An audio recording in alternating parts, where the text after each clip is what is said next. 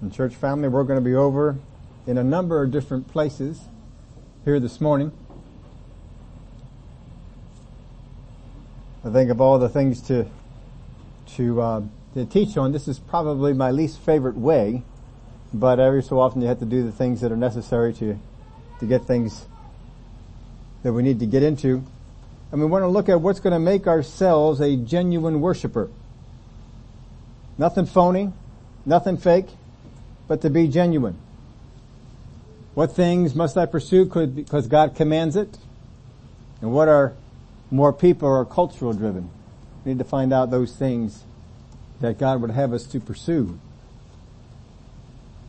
We're looking at last week, David was dancing before the ark as they were bringing the ark back to the city, bringing it into the city of Jerusalem.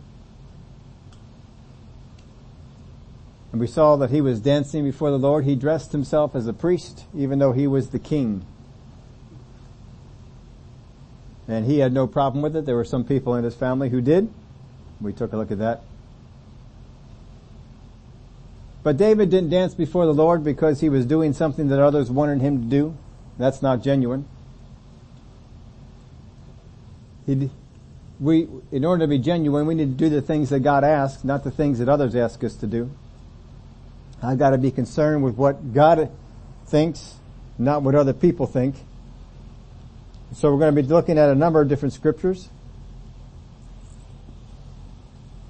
beginning with Isaiah 25:1.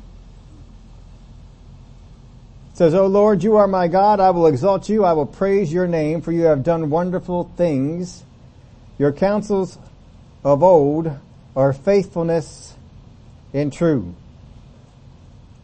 You have done wonderful things.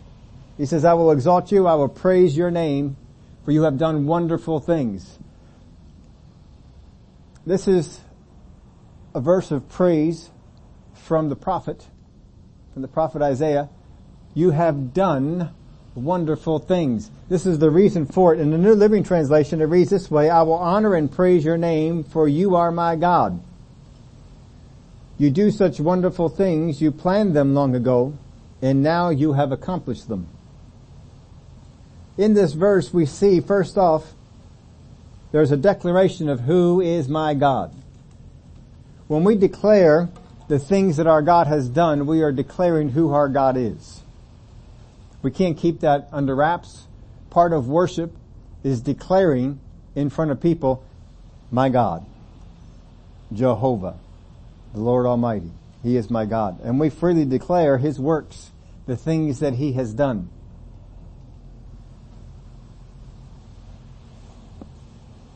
There's nothing for us to be ashamed of. Well, somebody might find out. You don't be concerned about that. Now the enemy will come in to give us cause of doubt. He is faithful. He's going to give us cause to think that whatever it is that's going on in our life is not good, and it's because God has not been faithful. God has not been helpful for you. And we can lose sight of the wonderful things He has done. I've been encouraged in my life. I know I've encouraged many of you. Make sure you have places written down where you can say, what are the things that God has done for you? So that you can go back there and look them up and say, oh yeah, God did this. Oh yeah, God did this. We have to remember His wonderful things, the things that He has done. But we got to keep our eyes on the wonderful things and the greatness of His planning. That's what we have to keep our eyes on. The enemy wants to get your eyes off it. It's amazing that we can mimic the people of Israel in the wilderness and yet criticize them at the same time. The children of Israel came through the Red Sea, and as soon as they ran into trouble, what did they do? Oh, God forgot us. And then God miraculously gives them water, and then what do? When they run out of food? Oh, God forgot us. And then after that, God provides the manna, and every day He provides the manna. And then they run into a group of people who wants to kill them. And what do they say? Oh, God's forgot us. And they run into a place where they run out of water again. And what do they say? God's forgot us. Every time it seems they ran into a hard time, They forgot what God had done before. Now, it was really easy to declare the wonderful things right after the wonderful thing happened. Right after they got through the Red Sea, they declared wonderful things. Right after they got water, I'm sure they were all happy and declared wonderful things. But the tough part is facing the tough things and declaring the wonderful things. And that's what he says we are to do. You are my God, I will exalt you, I will praise your name, for you have done wonderful things. I'm sure that this is why the enemy loves to get people to give God glory and to give God honor for things that are not honorable. When a young child dies, what are people told to do? Well, I don't know what the great plan and purpose of God is. He must have some great plan and purpose. All glory be to God. And see, they're taking something bad that happened and they're giving credit to God. And then of course we'll glorify Him for this thing. Something happened at work, lost their job, glory to God, I lost my job. He decided that I didn't need that job. He took it from me, whatever it might be. And we declare these things. That's not declaring wonderful things, but it is telling the people that are around the folks that declare that what kind of God they serve. Who in the world wants to serve a God who kills babies and takes your jobs away and makes you poor? We don't want to serve a God like that. Our God gives wonderful things. He gives good things. Declare Him for the wonderful things. It is amazing how many people cannot see the plan of God, cannot see the hand of God, when He gives us such clear instruction as to what it is in His Word. These are the things of God. These are the things of the evil one. And I've seen supposedly mature Christians. They're not. They think they are. But supposedly mature Christians walking about, and all they can do is look at what's going on, and they can't see the hand of God in a thing. They just can't. Oh, it gets me so frustrated. How is it that you can walk in the things of God and not see the hand of God on this? But that's what they are. In Psalm 150, verse 6, let everything that has breath praise the Lord. Praise the Lord. Let everything that has breath. Well, if you've got breath, and if you have breath, you're alive. If you don't, well, you're not here anymore. But everything that has breath, praise the Lord. But praise Him for the wonderful things that He's done. Don't get up there and praise Him for all the bad things that people are doing. Don't get up there and just praise Him. Well, God, I don't know what your plan is, but I see this and this and this going on. I see this evil going on. Glory to God. You're working out something. No, you understand the hand of evil. Don't call the hand of evil the hand of God. We ought to be smart enough to recognize these things. The New Living Translation says, let everything that breathes sing praises to the Lord.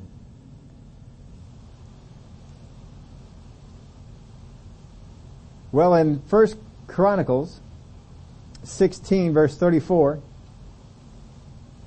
it says, give thanks to the Lord, for He is what? He is good, for His faithfulness is everlasting. Give thanks to the Lord, for He is good. Give thanks to the Lord, for He is good. Remember when Oral Roberts came out and declared, God is a good God. Do you know he actually made some Christians mad at him for that? I was surprised at that. Some Christians actually got mad because he came out and declared God is a good God. Well, what other kind of God did you think He was? It's amazing to me. That was revelation to people. But it was for some. God is a good God. He is a good God. Give thanks to the Lord, for He is good. He is good, for His faithfulness is everlasting. Now, I'm sure no one here has ever experienced this, but maybe you can think of some people in the Christian church that you've talked to that have had this problem. They're sitting in a worship service and they start thinking of other things. Start thinking of what has to happen when they get home. They start thinking of what has to happen on Monday morning. They start thinking about what has to be picked up at the store. You know, these things start coming through your head. Your mind wanders. When my mind wanders to other things, I wrote this in your outline for you so you make sure you get it. Not because you need it, but you know other people who probably will We'll need it. When my mind wanders to other things in worship, am I not exalting their goodness over God's? If I am in a worship service declaring the goodness of God and something else comes to my mind and I start putting attention to it, am I not declaring that that thing is good and that goodness right now is better than the goodness of my God? That's why it's got your attention. Your attention gets taken over to whatever you see as good in your life. It's just like, if you were a sports fan and you were in a conversation with somebody and all of a sudden you heard the sport announcer for whatever team you were watching get excited, what happens? What happens to your attention to the conversation if you're a sports fan? If you're not a sports fan, you don't even care. But if you're a sports fan, what happens to the attention? Why? Because something gooder is happening over here. I mean, this is good, but this is gooder. I'm going to put my attention over here. It grabs our attention.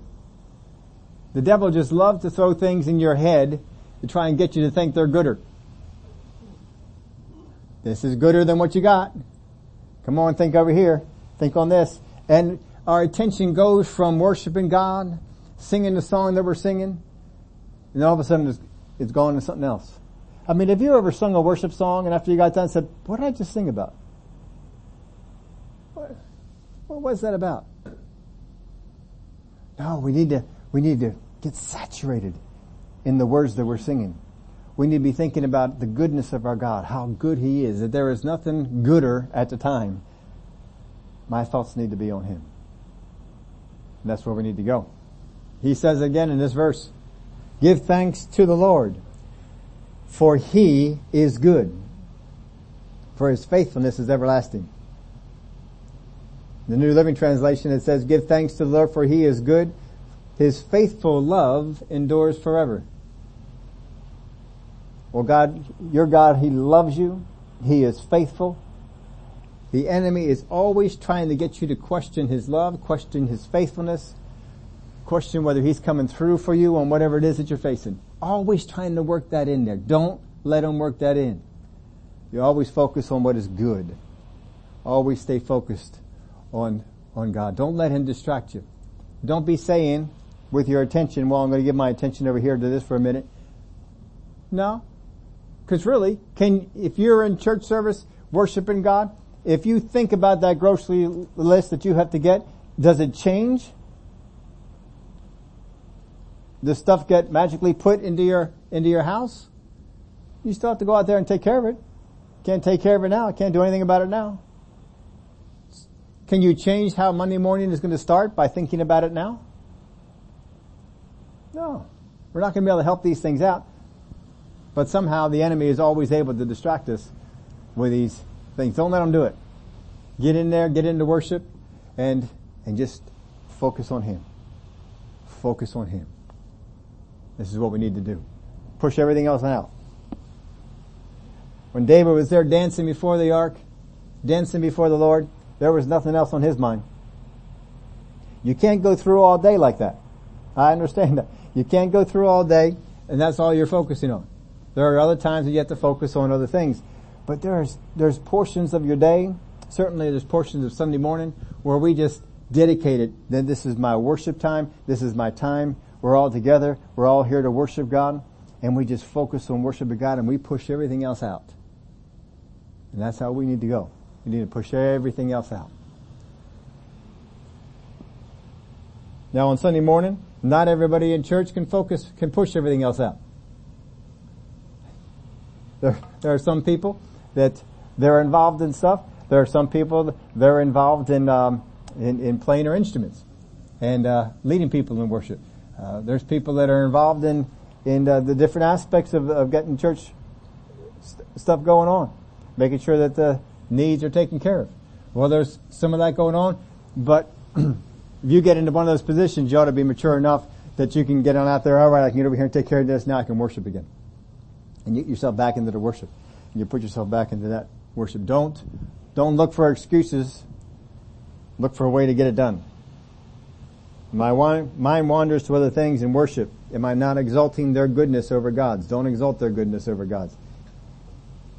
Now if you were Paul and Silas over in Acts chapter 16 and verse 13 when it said, and on the Sabbath day we went out of the city to the riverside where prayer was customarily made, and we sat down and spoke to the woman who met there. Now a certain woman named Lydia heard us. She was a seller of purple for the city of Thyatira, who worshiped God. The Lord opened her heart to heed the things spoken by Paul, and when she and her household were baptized, she begged us, saying, if you have judged me faithful to the Lord, come to my house and stay. So she persuaded us. Now it happened as we went to prayer that a certain slave girl, possessed with a spirit of divination, met us. We brought our masters much profit by fortune telling. This girl followed Paul and us and cried out, saying, these men are servants of the Most High God, who proclaim to us the way of salvation.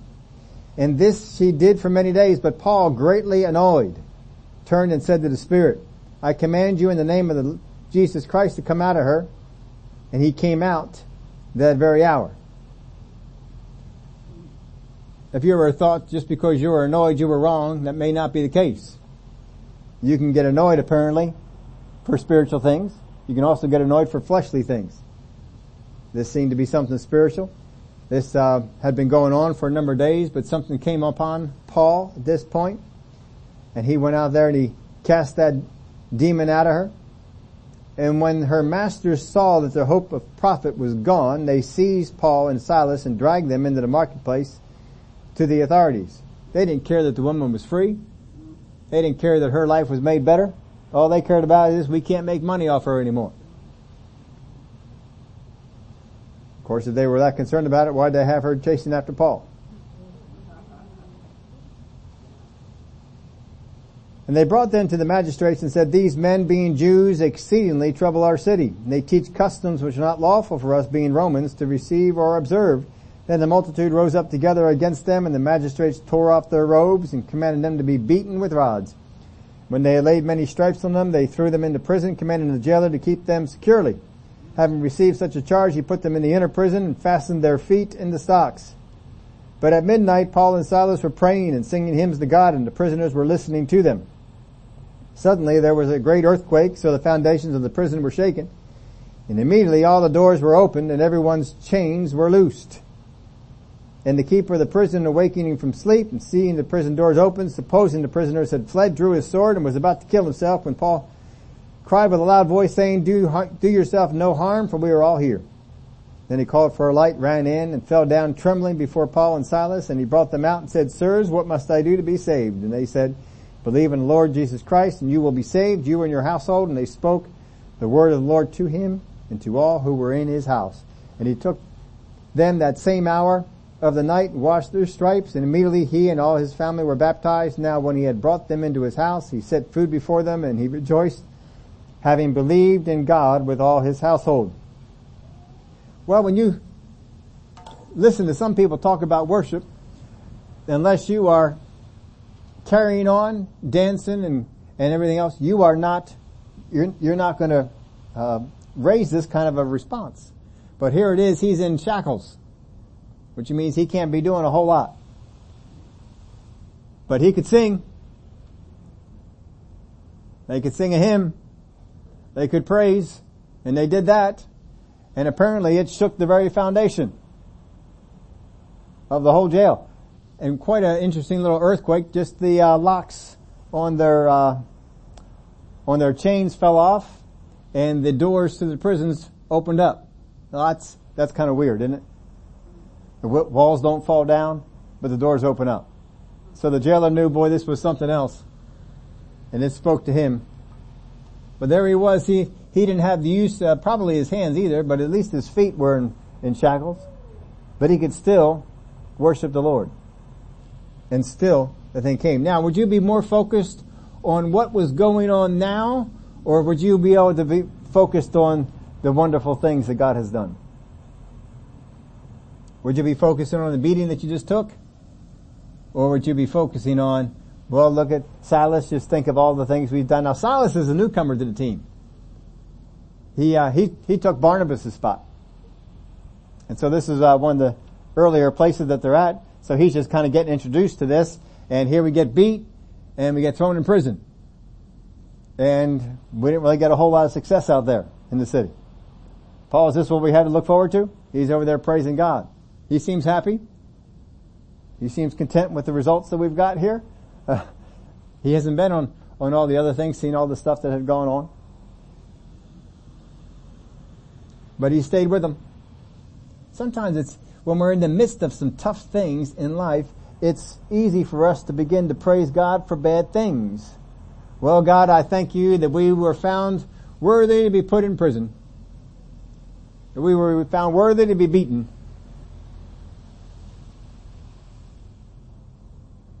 Now there's one place in Scripture where they are glad, they proclaim that, but they also proclaim the Lord's deliverance. And they also proclaim the freedom that they had that came from Him. They're not going to be, they tried to threaten us. We didn't even feel their threats. Why? Because they have that freedom in God. This is what they're praising God about. Oh, let them come after us with what they have. Don't fear the enemy. Get out there and praise God. There's all kinds of worship that we are involved in. There's some corporate worship, times when we get together like this, and we all worship together. That's a little different from when you're worshiping by yourself. When you're worshiping by yourself, you don't get to tune out everything quite as much, especially if you're driving. If you're driving, please don't tune out everything.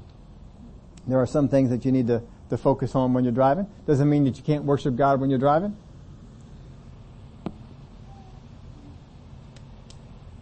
Now in Habakkuk chapter 3 verse 17, though the fig tree may not blossom, nor fruit be on the vines, though the labor of the olive may fail, and the fields yield no food, though the flock may be cut off from the fold, and there be no herd in the stalls, yet I will rejoice in the Lord. I will joy in the God of my salvation. So even though all this stuff is empty, I'm still going to rejoice in the Lord. I'm not rejoicing because they're empty. I'm rejoicing despite the fact that they're empty. Don't ever give credit to God for something He didn't do. Don't rejoice for God for things He didn't do. He didn't necessarily bring that thing on you. But I'll show you how to get out of it. I'll show you how to help and worship Him for that. The enemy wants you to worship for the wrong reasons. Don't let him steer you in those directions. Stay clear of it. I am worshiping God for the wonderful things. I'm worshiping God because of His goodness. I'm not worshiping God for this other stuff. Don't worship God for that. Don't fall into the trap that the enemy lays for people. Well, you ought to be humble. Well, you ought to be submissive. Well, you just ought to go with God's plan and just give Him praise for all this stuff. Don't be doing it. That's kind of like what Job's wife was used to tempt him with. Curse God and die. In other words, credit all this stuff to the Lord and then die. Don't give credit to the Lord for things He didn't do. And we know from the book of Job that God didn't do those things. Your worship should not be determined by what you have. That's not why we worship. You should be able to see Him even when you can't see His works. Even though I can't see the work of God in front of me right now, I can still see Him. I should be able to see that. That's something that you need to develop as a Christian as you're walking on. I trust Him, so any lack will not throw me. But you see, the enemy wants lack to throw you, and so that you don't trust Him. But no, I trust Him, so any lack won't throw me. I love Him, so I don't need good things going on at the time to praise Him. Because I remember the wonderful things. Oh, I remember the devil comes up and he starts telling you, look at your situation. Look how bad this is. Look at what all's going on. And you just sit back there and say, boy, I remember the things that he did. Remember just last month, this happened. Oh, remember last year when glory to God, that was the hand of God. And you just start declaring all the wonderful things He does. Boy, that makes the devil mad. He doesn't ever want that to go on. He wants you to think that your situation now is it. It's over. Just like He did with Israel. Oh, there's no water. We're going to die. Why can't we just die in Egypt? Don't be like Israel. I love Him, so I don't need good things to praise Him. Glory to God, He's bringing me good things, but I don't need good things to praise Him. I know Him, so I won't blame Him for what He did not do. I know Him. I'm not going to blame Him for what He did not do. I know that's not the hand of my God. I know this is not the thing that he would do. I know my God. This is not his handiwork. In Psalm 105, pull that up on the screen if you would. Psalm 105 verse 1. Oh, give thanks to the Lord, call upon his name, make known his deeds among the peoples. Make known his deeds among the peoples. Don't make known the devil's deeds and give him credit to God. Make known his deeds. So first off, you got to find out what are his deeds, what has he done. And then go out there and make them known among the people. That's a form of worship. Getting out there and declaring the things that God has done. Get out there and declare it. Let people know. In Psalm 71 and verse 8, let my mouth be filled with your praise and with your glory all the day. Let my mouth be filled with your praise and with your glory all the day. Let me read it to you in two other translations. The Christian Standard Bible. My mouth is full of praise and honor to you all day long. New Living Translation. This is why I can never stop praising you. I declare your glory all day long. Your mouth should be filled with the praises of God. Here, we're told, let your mouth be filled with the praises of God all day long. All day long be filled with the praises of God. Except sometimes we take time off to complain. Except sometimes I take time to yell at something. Yell at the car because it didn't start. Yell at the lawnmower because it didn't start. Yell at the computer. Yell at the phone. Yell at the blender. Yell at the oven. Burn something. You know, there's all kinds of equipment. It's not working right. What do? We yell at it. We complain about it. Sometimes we even curse it. You don't have to use cuss words to curse the thing. You can just simply say, oven, you never work the way I need you to work. You're always burning stuff. You're always cooking stuff wrong. Especially these newfangled ones. They don't have dials. You know, they're all push buttons. I was over on Thursday night. We were watching the kids over at their house. And she has be stern about things. There are times that you have to, that Jesus was stern with people, and he apparently could still do that and still just say the things that his Father said. There are some times you'll need to have that. But most times we're being stern with the lawnmower. Most times we're being stern with the computer, the phone. Most times that we're being that way with kitchen appliances. We're not declaring the praises of God. I gotta make sure. This is what it says. Does it not say that in your Bible? Let my mouth be filled with your praise and with your glory all day long. See, worship is a lifestyle. It takes different forms and different aspects of time. When we're in corporate worship, it goes one direction. But when we're alone, it goes in another direction. But even when I am not singing a song or outwardly worshiping in a song, my mouth still needs to be filled with the praises of God. It still needs to go in a direction this way. Some of the ways that we even talk with each other. We're mean, we're harsh, but that's just my family. Make sure that you don't do that. Let my mouth be filled with your praise and with your glory all the day. See, sometimes we're trying to figure out what's wrong with my life. Why is my life not going the right way? Why is it not happening the right thing over here? And sometimes it's just because we have our mouth filled with his praise half the day. And the other half of the day is filled with other things. When we're gossiping about other Christians, are we filled with his praise? Are we declaring his greatness? Don't be doing it. That's why the enemy loves to pull you into these things. Don't let him do that. So I made this note here for you at the end. In order for praise and worship to be genuine, it must be about wonderful things. I've got to declare the wonderful things. If praise and worship is going to be genuine, I have to attribute to God the things that are God's. Don't attribute to God the things that are the devil's. Attribute to God the things that are God's. and leave it at that. In order for praise and worship to be genuine, it must be about the wonderful things. In Psalm 103, verse 1, praise the Lord my soul, all my inmost being, praise His holy name. All my inmost being. That means everything that's on the inside of you. You are tied into this worship. When you've got all your inmost being involved and all your outward being involved, you are involved. If you look at some of the way some people at the stadium, in the sports complexes, are involved in watching their team play, whatever team it might be. And I'm not trying to put anybody in condemnation. You shouldn't be doing that. It's just that when you were in the sports complex, you watch some of these people. You know, I've seen some of them on TV. I mean, they are all in. They're painted in the colors of their sports team.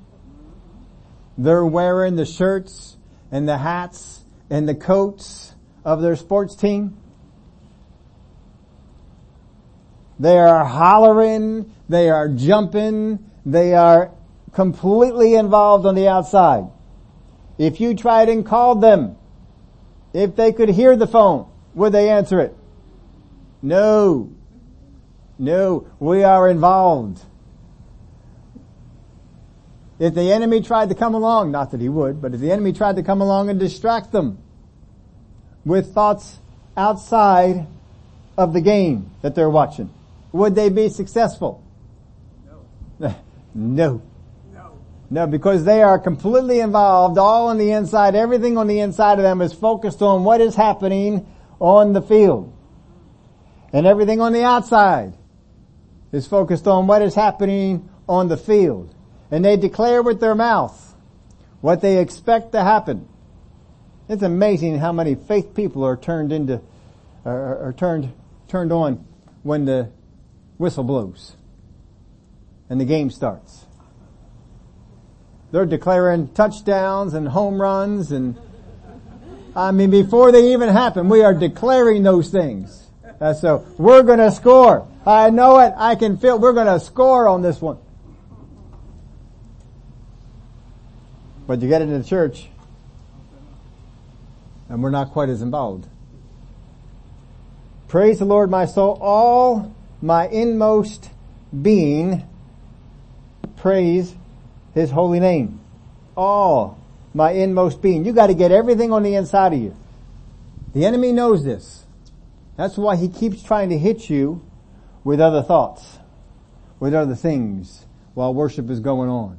While you said, I'm going to dedicate this time and just worship my God. Just worship Him.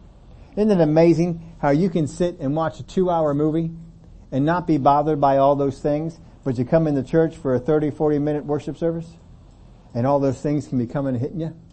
Why is that? Because the enemy don't care about that 2-hour movie. He does care about that worship service. In Psalm 63:1, we're going to read more of this psalm later, but here's verse 1. This was a psalm of David when he was in the wilderness of Judah. We looked at some of that. O God, you are my God. Early will I seek you. My soul thirsts for you.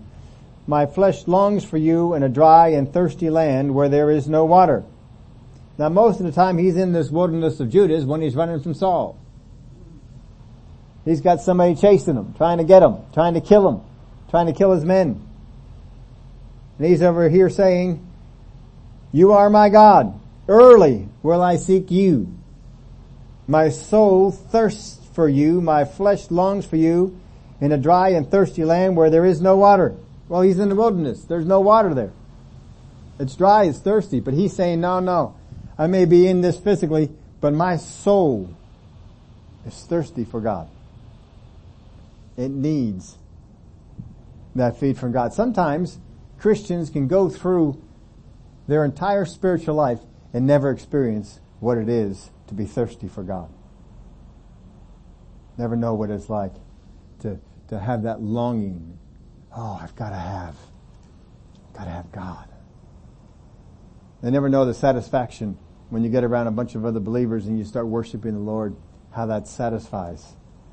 how that just seems to hit the spot. The New Living Translation reads it this way: "O God, you are my God. I earnestly search for you. My soul thirsts for you. My whole body longs for you in this parched and weary land where there is no water." My whole body longs for you. Everything that is on the inside of me longs for you. This is what worship can satisfy. And I don't think that if you get into a certain depth of worship that this is satisfied. No. The more you get into worship, the more you long for this presence. Oh, I've had that presence before. Oh, I long for that presence. Oh, I just want to be in that presence of God because I've had it before. And the more often that you have it, you want to get back in there and you want to get into that. Oh God, I just want to be in your presence. Psalm 143 verse 6, "I spread out my hands to you. My soul longs for you like a thirsty land." I spread out my hands for you. There are places in the Word of God talks about lifting up hands, raising your hands. I spread out my hands to you. Why in the world should I do that? I feel funny doing that. But that's what the Word of God tells us to do. I spread out my hands to you. My soul longs for you like a thirsty land. New Living, I lift my hands to you in prayer. I thirst for you as parched land thirsts for rain. Just waiting for that presence of God. When it comes down, we just take that right in. Now in Psalm 42 verse 11, he says, "Why are you cast down, O my soul? And why are you disquieted within me? Hope in God, for I shall yet praise him, the help of my countenance and my God." Hope in God, for I shall praise him. He says, why are you cast down? He's talking to himself. Why are you cast down? Why are you depressed, so to speak? New Living Translation puts it this way: "Why am I discouraged? Why is my heart so sad? I will put my hope in God. I will praise him again, my Savior and my God." It is a hard thing for you to find a way for you to have been discouraged, for you to have been in this state without having put your hope into something different. Even though it might seem spiritual, you put your hope into something different. Our hope is in God. Our hope is in him. Sometimes we look at how people are going, how man is carrying on in this world, and we can lose hope. Oh, God, I thought that the light of the gospel was turning things around. Oh, I thought people were having their hearts changed. And we can lose hope. Don't have your hope in people, have your hope in God. That's what he says here. "Why are you cast down, O my soul? And why are you disquieted within me? Hope in God." He's telling himself this. Hope in God. "For I shall yet praise him, the help of my countenance and my God." I will praise him. Or as the New Living said, I will praise him again. See, right now I'm not praising him. I got discouraged. I got down. Have you ever heard people talk about, the wilderness experience? That every Christian goes through a wilderness experience. Have you ever heard that? Every Christian goes through a wilderness experience. Yeah, every time I hear people teaching that, gets me mad. Gets me spiritually mad. I get upset. Because these people that preach this are not consistent with Scripture.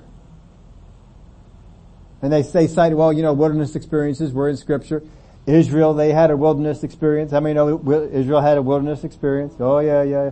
Elijah, he had a wilderness experience. How many know Elijah had a wilderness experience? Yeah. How many know Moses? He had a wilderness experience. How many know Moses had a wilderness experience? How many know that Jesus, he had a wilderness experience? They get the whole crowd all worked up. They're all getting excited. Yeah, he did. Yeah, you want to know what? When Israel went through a wilderness experience, God showed up every day and gave them food. God showed up every day in a pillar of fire over them, keep them warm at night. God showed up every day with a pillar of cloud over top of them and covered them all day long. God showed up all the time, maybe not every day, but quite consistently, talking to Moses face to face in the wilderness.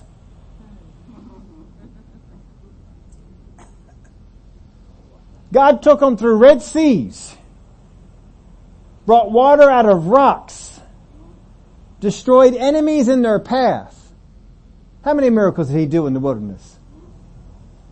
How many were in a wilderness experience like that?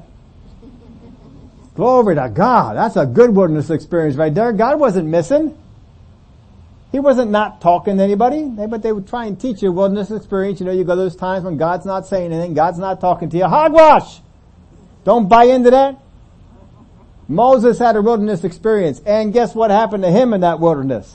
God showed up in a burning bush because he couldn't get his attention any other way. And then they had all those many miracles that happened on there right by the burning bush. Jesus had a wilderness experience for 40 days and 40 nights. So spiritual was it, he didn't even hunger. How many want a wilderness experience like that? Elijah had a wilderness experience. And it started off with him eating some angel food cake. And he went on the strength of that food. I mean, that's some kind of food. And then when he gets to the place that God wanted him to get to, what happened? God shows up. God talks to him. God tells him some stuff. He wasn't silent. Don't ever think that it's God's will for him just to not talk to you for a while. Could you imagine this? If you're growing up and your parents say, well, you know, it's time for me to help you to mature and to grow, so we're going to go through a wilderness experience and I will not talk to you for 40 years. 40 days, 40 weeks, whatever. You know, pick out 40. 40 is obviously spiritual. Would you do that? No. You wouldn't do that. As a parent, you always want to be talking to your kids. Kids may not always want to be talking to you. But we always want to talk to them. Don't be buying into that. Don't be believing this garbage stuff. Wilderness experience. Most people ought to have a wilderness experience like that. Let God show up in their life. See, your hope went to the wrong place here. Don't get your hope into the wrong place. It would be hard pressed for you to find a time in your life when you were discouraged, when you were distraught, that your hope was not in the wrong place. Your hope was not fixed where it needed to be fixed. And because of that hope that was lost, fell into despair. Our hope can become in our efforts. Our hope can be found in our circumstances instead of His promises. Sometimes we look at our circumstances, well, my hope was there instead of His promises. The circumstances aren't lining up with the promises. My hope can be lost in the world's supply instead of His riches. Don't let it go that direction. Now, in order for praise and worship to be genuine, it must come from inside, not just be outwardly visible. In order for praise and worship to be genuine, it must come from the inside, not just be outwardly visible. I've seen people, I've watched some people in ministry, you know, they're in the church service, they're in the worship service, they're sitting there just calm and just worshiping God, which is fine. Nothing wrong with that. And then somebody hands them a microphone. And now all of a sudden they're all about the outward. And they're dancing, and they're shouting, and they're doing all sorts of stuff. And then sometimes they even watch them after the microphone is removed from them. And they go back down to sit in their chair. You know what they do? Same thing they were doing before. See, if that's the only thing that gets your outward going, it's because the spotlight got put on you. That's not genuine. It has to come from the inside and not just be outwardly visible. And I put another one in here too for you. In order for praise and worship to be genuine, it must be constant, not conjured up in the moment. I've got to stay in the place of worship. My mouth is to always be filled with His praises. If I start being selfish and speaking words to another person that are selfish words, something on the inside of me ought to go off. That's not worship. You're not in a worshipful mood. You're being selfish. Oh, I am. And we immediately stop it, curtail it, and we go in the direction that we're supposed to go. Don't be letting that sort of stuff happen. Now in Psalm 63, let's read the rest of this. A Psalm of David, when he was in the wilderness of Judah. O God, you are my God. Early will I seek you. My soul thirsts for you. My flesh longs for you in a dry and thirsty land where there is no water. So I have looked for you in the sanctuary to see your power and your glory, because your loving kindness is better than life. My lips shall praise you. Y'all may know that song. Thus I will bless you while I live. I will lift up my hands in your name. My soul shall be satisfied as with marrow and fatness. My thing skipped ahead here. My mouth shall praise you with joyful lips. When I remember you on my bed, I meditate on you in the night watches. In fact, you're not kept up at night because of worries, cares, and concerns. You're kept up at night because you're meditating on the goodness of your God. That's a whole nother animal, isn't it? Many people are kept up at night because they're worried, because they're fearful, because these other things that come around, they're crowding in, and it's causing them to be at unrest.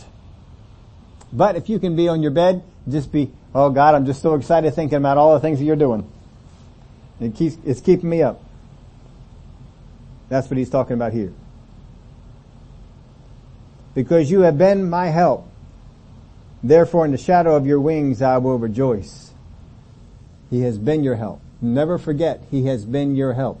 How much would God have loved it if Israel said in the wilderness, God, we have no water, but that's alright, you took care of us before, you'll take care of us again. God, we have no food. I don't know what your plan is, but I thank you that you have one. And just give him praise. Oh boy, I would love to have seen what would happen if they could have done that. My soul follows close behind you. Your right hand upholds me. But those who seek my life to destroy it shall go into the lower parts of the earth. Who's trying to seek his life and destroy it? And we looked over those people, didn't we?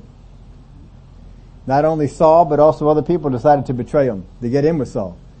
They shall fall by the sword. They shall be a portion for the jackals.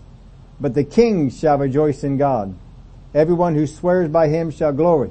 But the mouth of those who speak lies shall be stopped. But the king shall rejoice in God. I wonder if he's talking about himself right there. He's not the king yet, but he may see himself as so. See, praise and worship is a way of life. It's not something we pick up here and there. Some people it is. But it's not something we're supposed to pick up here and there. It's not something that we show how spiritual we are. Oh, everybody, look how spiritual I am. Look at how I can dance. Look at how I can run. Look at how I can raise my hands. Look at how I can shout. But it doesn't come from inside. It's all outward. It's all external. Praise and worship is a way of life. It's not something we use to get what we want. Well, God, I need this miracle, so I'm going to really get into the worship service today. I'm not going to let anything pull me out because I need you to work a miracle. So I'm really going to get into... No, praise and worship is not a way for you to get what you need. Praise and worship is a way of life. It's not something that you just, here and there I worship God when I can. It's not something that we use to show other people how spiritual we are. And it's not something that we use to get what we want. You see, this needs to get in us. It needs to drive out all the parts that are not honorable to a man or a woman of God. When that worship gets on the inside of you, it just drives out everything that is not honorable. We get that worship in us. I didn't even know that wasn't honorable. Oh, it's gone. Oh, it's pushed out. Oh, I'm not comfortable doing that. I'm not comfortable thinking that way. I'm not comfortable going in that direction. And it's not that the praise and worship that I'm walking in makes me so that I am now the judge of other people. You won't judge other people. If you walk in this, you won't judge other people. You don't go around saying, you ought to be doing... If you did this, that wouldn't be a problem for you. No, you don't walk in that way because that's dishonorable. That's not walking in honor. You got to walk the way God wants. You got to get this in you. When you get this praise and worship in you, it changes you. It alters you. you can see this in the natural. When you look at people you look at people in the natural, they're wrestlers. Anybody ever know a wrestler? If you ever known a wrestler, wrestlers are built different than other people. They're not built like a bodybuilder, they're built like a wrestler. And if you've ever wrestled, you know some things to look at. They look at things differently. My wife was a ballerina. Ballerinas, dancers, they look at life differently. They look at life through this. They have different ways of moving. They move different. My wife sometimes will look at somebody and say, "Oh, they must be a dancer," just because of the way that they're moving. There's a way that they're going on there. That it's just something that's going on. You know, I was a cross-country runner. I wasn't just a runner. I was a cross-country runner. Now, for all us cross-country runners, we don't always identify other people. We don't always ask them, you know, were you a cross-country runner? Because if they weren't, we don't want to embarrass them. Track runners are different. Fitness runners are different. Cross-country runners, we are a different breed of people. And we think differently. We look at stuff differently. It's amazing how many cross-country runners I would talk to, and we all think about the same stuff. We all look at situation. We look at things. I can tell, talking to somebody, you ran cross-country, didn't you? I know it, because I can already sense it just in the way that they're doing things, just the way they go about stuff. You see, it gets in you, and it takes you over. Praise and worship is to get in you, take you over, and people will be able to say, you have been with God. All those things have been driven out of you. You have been with God. When you can get this praise and worship in you, it will change your life. It'll drive out those things that are not honorable. Now I want to read you a story about a dream that Nebuchadnezzar had. How many remember Nebuchadnezzar? How many remember the dream he had? This is the other one. Did you know he had two dreams? Most of us know the one dream that he had, that Daniel came in and interpreted it. Right? He had a different dream. This is the other dream. Daniel chapter 4. Nebuchadnezzar the king, to all peoples, nations, and languages that dwell in all the earth, peace be multiplied to you. I thought it good to declare the signs and wonders that the Most High God has worked for me. This is Nebuchadnezzar, king of Babylon. How great are his signs and how mighty his wonders. His kingdom is an everlasting kingdom, and his dominion is from generation to generation. I, Nebuchadnezzar, was at rest in my house and flourishing in my palace. I saw a dream which made me afraid, and the thoughts of my bed and the visions of my head troubled me. Therefore I issued a decree to bring all the wise men of Babylon before me, that they may make known to me the interpretation of the dream. Then the magicians, the astrologers, the Chaldeans, the soothsayers came in, and I told them the dream, but they did not make known to me its interpretation. But at last Daniel came before me. His name is Belteshazzar, according to the name of my God. In him is the spirit of the holy God. And I told him the dream before him, saying, now if you know the first dream, how many of you already know this is a little bit different? Because here he tells them the dream. In the first one, he didn't tell them the dream. This is a different dream. Belteshazzar, chief of the magicians, because I know that the Spirit of God is in you and no secret troubles you, explain to me the visions of my dream that I have seen and its interpretation. These were the visions on my head while on my bed. I was looking, and behold, a tree in the midst of the earth, and its height was great.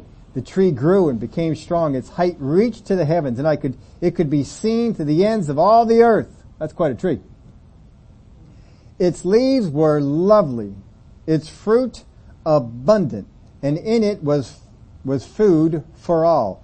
The beasts of the field found shade under it. The birds of the heavens dwelt in its branches, and all flesh was fed from it. I saw in the vision of my head while on my bed, and there was a watcher, a holy one, coming down from heaven. He cried aloud and said thus, chop down the tree and cut off its branches, strip off its leaves and scatter its fruit. Let the beast get out from under it, and the birds from its branches. Nevertheless, leave the stump and the roots in the earth, bound with a band of iron and bronze, in the tender grass of the field. Let it be wet with the dew of heaven, and let him graze with the beasts on the grass of the earth. Let his heart be changed from that of a man, and let him be given the heart of a beast, and let 7 times pass over him. This decision is by the decree of the watchers, and the sentence by the word of the holy ones, in order that the living may know that the Most High rules in the kingdom of men, gives it to whomever he will, and sets over it the lowest of men. This dream I, Nebuchadnezzar, have seen. Now you, Belteshazzar, declare its interpretation, since all the wise men of my kingdom are not able to make known to me the interpretation. But you are able, for the Spirit of the Holy God is in you. Sounds like he's got some history with him, doesn't it? And Daniel, whose name was Belteshazzar, was astonished for a time, and his thoughts troubled him. So the king spoke and said, Belteshazzar, do not let the dream or its interpretation trouble you. Belteshazzar answered and said, My lord, may the dream concern those who hate you, and its interpretation concern your enemies. The tree that you saw, which grew and became strong, whose height reached to the heavens, and which could be seen by all the earth, whose leaves were lovely and its fruit abundant, and which was food for all under which the beasts of the field dwelt, and whose branches the birds of the heaven had their home. It is you, O king, who have grown and become strong, for your greatness has grown, and the riches to the heavens, and your dominion to the end of the earth. And inasmuch as the king saw a watcher, a holy one, coming down from heaven, saying, Chop down the tree and destroy it, but leave its stump and roots in the earth bound, with a band of iron and bronze in the tender grass of the field. Let it be wet with the dew of heaven. Let him graze with the beasts of the field till 7 times pass over him. This is the interpretation, O king, and this is the decree of the Most High, which has come upon my lord the king. They shall drive you from men, your dwelling shall be with the beasts of the field, and they shall make you eat grass like oxen. They shall wet you with the dew of heaven, and 7 times shall pass over you, till you know that the Most High rules in the kingdom of men, and gives it to whomever he chooses. And inasmuch as they gave the command to leave the stump and roots of the tree, your kingdom shall be assured to you after you come to know that heaven rules. Therefore, O king, let my advice be acceptable to you. Break off your sins by being righteous, and your iniquities by showing mercy to the poor. Perhaps there may be a lengthening of your prosperity. All this came upon King Nebuchadnezzar. At the end of the 12 months he was walking about the royal palace of Babylon. The king spoke, saying, Is not this great Babylon that I have built for a royal dwelling by my power, might, and for the honor of my majesty? While the word was still in the king's mouth, a voice fell from heaven. King Nebuchadnezzar, to you it is spoken, the kingdom has departed from you. And they shall drive you from men, and your dwelling shall be with the beasts of the field, and they shall make you eat grass like oxen. 7 times shall pass over you, until you know that the Most High rules in the kingdom of men, and gives it to whomever he chooses. That very hour the word was fulfilled concerning Nebuchadnezzar. He was driven from men and ate grass like oxen. His body was wet with the dew of heaven, till his hair had grown like eagle's feathers, and his nails like birds' claws. And at the end of the time, I, Nebuchadnezzar, lifted my eyes to heaven, and my understanding returned to me, and I blessed the Most High, and praised and honored him who lives forever. For his dominion is an everlasting dominion, and his kingdom is from generation to generation. All the inhabitants of the earth are reputed as nothing. He does according to his will in the army of heaven and among the inhabitants of the earth. No one can restrain his hand or say to him, What have you done? At the same time my reason returned to me, and for the glory of my kingdom my honor and splendor returned to me. My counselors and nobles resorted to me. I was restored to my kingdom, and excellent majesty was added to me. Now I, Nebuchadnezzar, praise and extol and honor the King of heaven, all of whose works are truth and his ways, and those who walk in pride he is able to put down. See, this is the man who was given a warning in a dream, and Daniel gave the interpretation. It said, O king, may this be for your enemies. He said, but repent. Do good to the poor. He gave him some things to do, but apparently Nebuchadnezzar didn't do it. Even though he had great respect for Daniel, and this dream disturbed him, he didn't do it. And he stayed going in the direction that he was going. And 12 months later, he's walking about talking about how great his kingdom was, and the voice fell from heaven. And what happened in the dream came about. But after the time passed, his senses returned to him, and he repented and declared the goodness of God. So he called him the King of Heaven. To walk in genuine praise and worship. I put in your outline here. You can fill this in if you like. To walk in genuine praise and worship will change your life. If you're only playing around, if you only want to just give God what you want to give Him, if you don't want to get your entire inner being involved, if you only want to get so embarrassed, if you're concerned about how other people think about you, then the worship won't change your life. If the enemy can sow thoughts and get you distracted during the worship time, then worship won't change your life. You won't ever know what it's like to be so parched for the presence of God. You see, we're not talking about a parchedness that happens because you've been days and weeks and not hearing the voice of God. No. God, you just spoke to me yesterday, but I need to hear from you today. Oh, I'm hungry to hear from you today. And the more you hear from Him, the more you want to hear. People of honor do not blame God for bad stuff, dishonoring His name while honoring themselves by proclaiming how much they have wrongfully suffered. How many Christians are out there? Oh, I shouldn't have to do this, but I've endured this. Glory be to God. Declaring what they have done, what they have been through. And in essence saying how much God is unjust in doing these things to them or allowing these things to happen. That's not a person of honor. You got to get to a higher level of honor. We got to proclaim the goodness of God. Our daily words give away our worship status. Are you a part-time worshiper? Are you a full-time worshiper? Listen to your daily words. Your words will identify you. Look at the words that you say. Are you always looking for the good in things? Are you speaking about the good of other people? Or do you find their faults? Do you amplify their faults? Do you declare disaster every time something doesn't work right? Or do you talk about all the wonderful things God has done in the past and how He will bring it about in the future? These are things that will identify what kind of a worshiper you are. Part-time, full-time, maybe even no time. Do we have words of yelling at things and people? Complaining about what I don't have, what I do have? Proclaiming things as evil? Or things of evil as things of God? Don't be walking in this way. Worship is here to transform you. But you have to let it. And as long as you're just kind of a little bit involved, it won't change you. You got to get completely involved.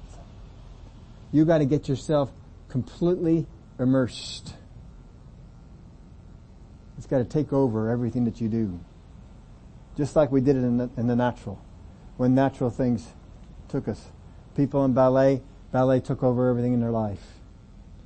People who were the great swimmers, the Mark Spitz, the Phelps, Michael Phelps. These people swimming took over their life. They're up at incredibly early hours in the morning swimming. And then swimming again. And then swimming again. Doing things. Golfing took over their life. They thought golf. They breathed golf. They're always out there trying to improve something in that. You are a worshiper of the Most High God. It needs to completely engulf you. When you get together in worship, nothing else should be on your focus. This is corporate worship. Corporate worship, that demands your full attention. You're not driving in the car. You're not pushing the shopping cart. You're not making dinner. You are immersed in worship. There's other times when you're going through life and the devil wants you to get to be focused on the things that are happening in your life. Don't. Be mindful of the wonderful things. God is faithful. He is a faithful, loving God. He sees where I am. And no matter where I am, I see the hand of God. And just like David did in his life, you can declare in the wilderness of Judah, while people are chasing you, praise and worship to God. I mean, if David could do that in his situation, how much more can we do it in ours? These things changed David. It took him from someone that no one thought would become anything, and he became the greatest king in Israel's history. The greatest king they ever had of a man was in David. And God said, David, I'm going to make of you an enduring house. And the Christ, the Messiah, would come and he would reign. But no king before that ever came close to David. Everyone is compared to David. Even Solomon was compared to David. Every king was compared to him. Because worship got inside of David and it transformed him. Will you let worship do the same for you? No matter where you are as a worshiper, there's someone somewhere further to get. Let God steer you in that direction. Let him become everything that you think of when you're involved in worship. That you were able to push out every other thought, because nothing is gooder than my God. Would y'all stand up with me?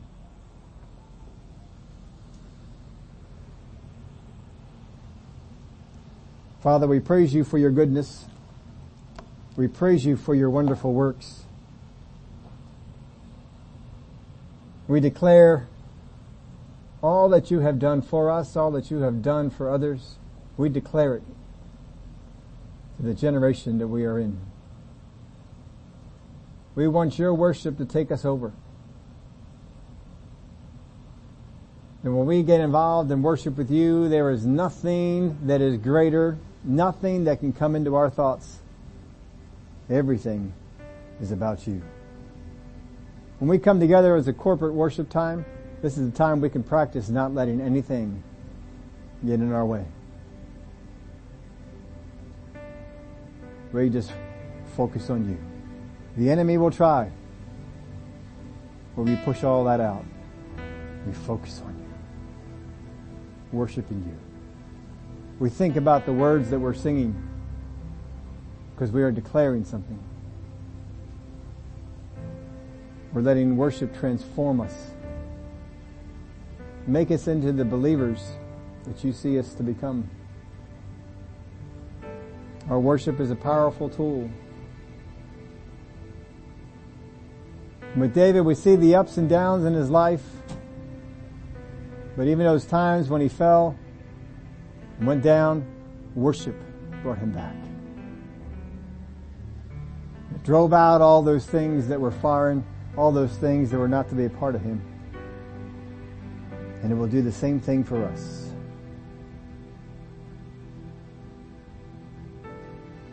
We may look at ourselves as good worshipers of our God, but we want you to take us to another level, a higher level in worship than we have been before. Glory to your name. Hallelujah. Glory to God. I like that song. Can we sing it?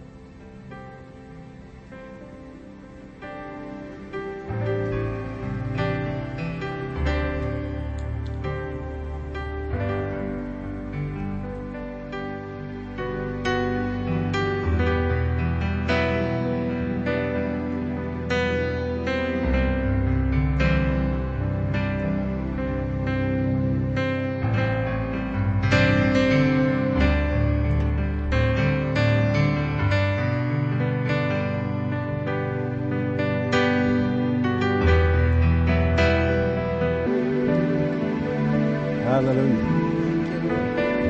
No one else like you. Glory to your name.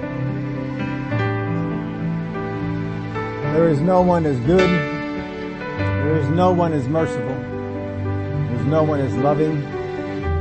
No one as kind.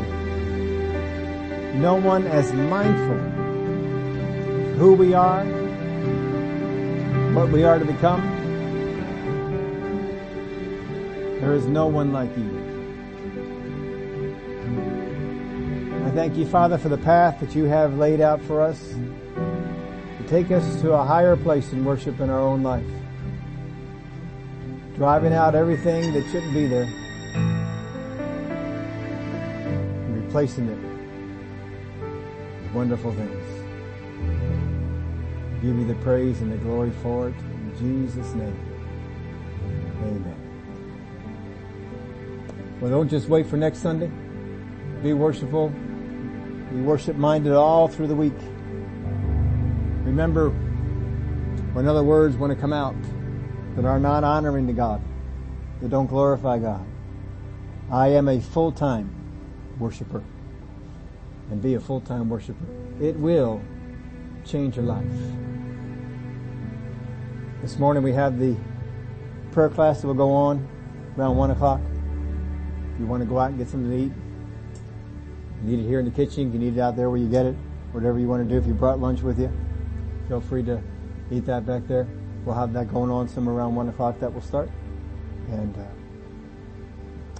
have a great rest of the week. Thank you for being part of our day. Oh, one more thing. If you haven't, don't forget the Awaken America tour is going on. It's coming up here in the 19th in Twesby this weekend. So if you want to get on there, on that bus, it's a chartered bus. And it's just going to go right on out there over to Michigan and do this. The flyer's back there. We have other ones. You can always take one if you want to do that. Andy, who was out here a couple of weeks ago, he's the one putting it on. And if you'd like to get a hold of that, that is available for you. Have a great week.